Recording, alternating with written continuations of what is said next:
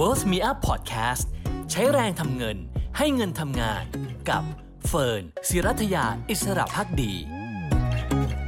สวัสดีค่ะต้อนรับเข้าสู่ Pocket Idea ความรู้ฉบับกระเป๋าหลักคิดในการใช้แรงทำเงินและให้เงินทำงานกับเฟิร์น ศิรัทยาอิสระภักดีนะคะมาเจอกันทุกวันศุกร์แบบนี้นะคะมาอัปเดตสถานการณ์เศรษฐกิจกันสักหน่อยสัปดาห์นี้ก็มีหลายประเด็นที่น่าสนใจนะคะโดยเฉพาะเรื่องของเงินเฟ้อค่ะเพราะว่าราคาน้ำมันเนี่ยขึ้นไประดับสูงสุดในรอบ7ปีก๊าซธรรมชาติในอเมริกาก็ขึ้นไประดับสูงสุดในรอบ 12-13 ปีทีเดียวนะคะส่วนวิกฤตพลังงานที่จีนเองก็ส่งผลให้ทางการจีนต้องขึ้นราคา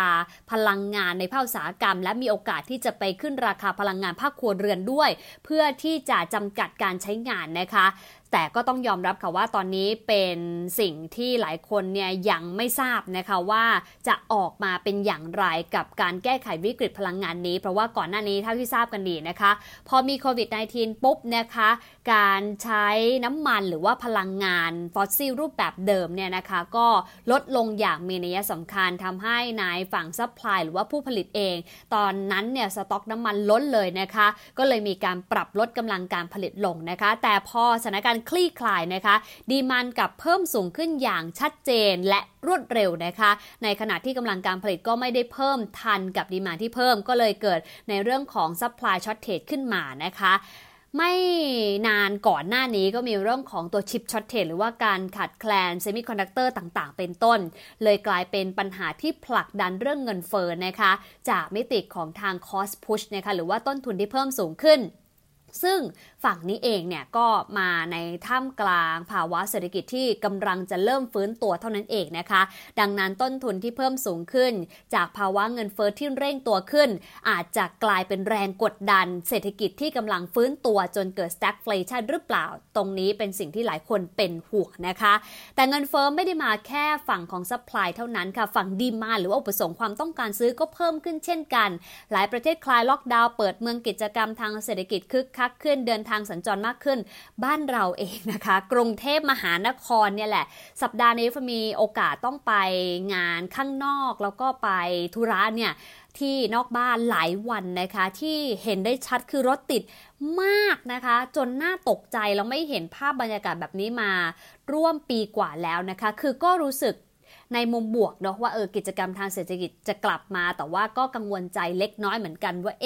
จริงๆตัวเลขผู้ติดเชื้อก็ยังไม่ได้น้อยลงนะคะทำให้ในภาพของเศรษฐกิจเองก็อยากที่จะให้ขยายตัวแหละแต่ก็ต้องขยายตัวแบบที่อยู่ร่วมกับโควิดได้อย่างสบายใจนะคะเพราะว่าเราคงอยู่แบบปลอดภัย 100% อาจจะไม่ได้เพราะว่าต้องยอมรับว่าอีเวนต์ฉีดวัคซีนแล้วครบโดสแล้วนะคะหรือว่าวัคซีนประเภทไหนก็ตามก็มีโอกาสติดเชื้ออยู่นะคะแต่แค่อยากให้อัตราการติดเชื้อแล้วเจ็บป่วยหนักกับอัตราการเสียชีวิตเนี่ยน้อยลงเท่านั้นเองนะคะทีนี้ฝั่ง cost push มาฝั่ง demand pull ก็มานะคะเป็น2เด้งเลยที่ผลักดันเงินเฟ้อให้พุ่งสูงขึ้นไปทองคำเองนะคะก็ถือเป็น1สินทรัพย์ที่เอาไว้ hedge หรือว่าป้องกันความเสี่ยงเงินเฟ้อนะคะทำให้เมื่อวานนี้เราเห็นราคาทองคำขึ้นไปแต่ $1,800 สหรัฐต่อทรัลอีกครั้งนะคะราคาขึ้นไปสูงสุดในรอบ1เดือนทีเดียวค่ะหลายคนถามต่อว่าจะยั่งยืนหรือเปล่ากับการขึ้นของทองคำในรอบนี้นะคะบอกได้เลยว่าไม่น่าจะยั่งยืนนะคะเพราะว่าล่าสุดราคาทองคำก็หลุด $1,800 สหรัฐต่อทรัลมาเรียบร้อยแล้วนะคะอย่างไรก็ตามประเด็นที่ผลักดันเนี่ยนะคะนอกเหนือจากเรื่องเงินเฟ้อแล้วก็มีความกังวลใจว่าผู้กำหนดนโยบายการเงินอย่างธนาคารกลางสหรัฐหรือเฟดเนี่ยเองเนี่ยอาจจะมีโอกาสที่ทำ policy error นะคะหรือว่าดำเนินนโยบายการเงินผิดพลาดซึ่งเป็นได้ทั้ง2ฝั่งเลยนะคะฝั่งแรกก็อาจจะเป็นการที่เฟดขึ้นดอกเบี้ยช้าจนเกินไปคือ underestimate คือไปประเมินว่าเงินเฟ้อมันเป็นแค่ปัจจัยชั่วคราวไม่ต้องกังวลไม่ต้องรีบขึ้นแค่ลด QE ในเดือนพฤศจิกายนนี้เดือนละ 15,000 ล้านดอลลาร์สหรัฐไปเรื่อยๆจนถึงปี2022แล้วค่อยไปขึ้นดอกเบี้ยจะปลายปี2022หรือว่าปี2023ก็ได้นะคะนี่อาจจะเป็นการประมาทจนเกินไปนักการเงินหลายค่ายก็ออกมาเตือนเฟดเหมือนกันนะคะว่าอย่าประมาทกับเงินเฟ้ออย่าดูแคลนเงินเฟ้อที่เร่งตัวขึ้นแรงขนาดนี้เพราะอย่าลืมนะคะเงินเฟ้อเป้าหมายของเฟดแค่ 2% เท่านั้นเองแต่ว่าหลายเดือนที่ผ่านมาเงินเฟ้อเมื่อเทียบกับช่วงเดียวกันของปีก่อนพุ่งไปกว่า 5% แล้วนะคะดังนั้นก็เป็นประเด็นที่เราคงต้องติดตาม ามกันอย่างใกล้ชิดว่าท้ายที่สุดนั้นเราจะมีโอกาสจัดการเงินเฟ้อจากนโยบายการเงินได้อยู่หมัดหรือเปล่าอันนี้คือ policy error แบบแรกนะคะส่วนแบบที่2ก็มีโอกาสเกิดขึ้นเช่นกันนะคะก็คือเรื่องของการขึ้นดอกเบี้ยเร็วและแรงจนเกินไปซึ่งหลายคนก็กังวลว่าถ้าออกมาเป็นแบบนี้จริงก็อาจจะกดดันเศรษฐกิจที่กำลังฟื้นตัวด้วยเหมือนกันนะคะก็คงต้องเกาะติดกันอย่างใกล้ชิดส่วนทองคำเองนะคะทาง Value Bullion International นะคะแนะนำว่าถ้าราคายืนไม่ได้เหนือ $1,800 สหรัฐต่อทรัลล์ควรเปิดสถานะขายนะคะแล้วก็ไปตัดขาดทุนแนวต้านในโซน $1,800 สหรัฐค่ะแต่ถ้าอยากจะปิดสถานะขายทำกำไรเนี่ยอาจจะไปดูใกล้ๆกับ 1,784 หรือ $1,773 สหรัฐนะคะแต่ถ้าไม่สามารถยืนได้ก็ควรชะลอการซื้อออกไปก่อนโดยแนวรับถัดไปนะคะก็คือ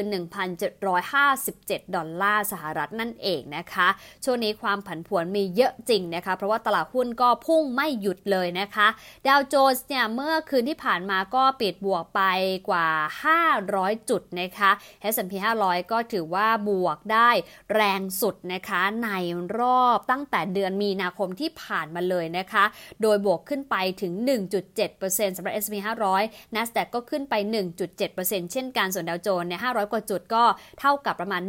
1.5% นะคะก็ลงทุนอาจจะต้องรับกับความผันผวนแล้วก็ความเสี่ยงแต่ก็มีโอกาสไปพร้อมๆกันดังนั้นกระจายการลงทุนยังเป็นสิ่งที่สำคัญนะคะนำมาฝากกันในปลายสัปดาห์แบบนี้ส่วน Evergrande เองนะคะวันก่อนเนี่ยเฟิร์นเพิ่งมีโอกาสไป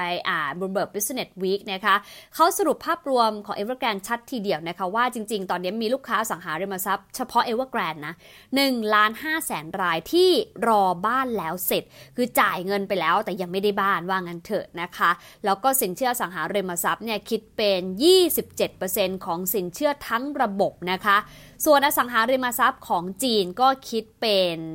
15% ของระบบเศรษฐกิจความมั่งคั่งของคนเมืองค่ะอยู่ในอสังหาริมทรัพย์ถึง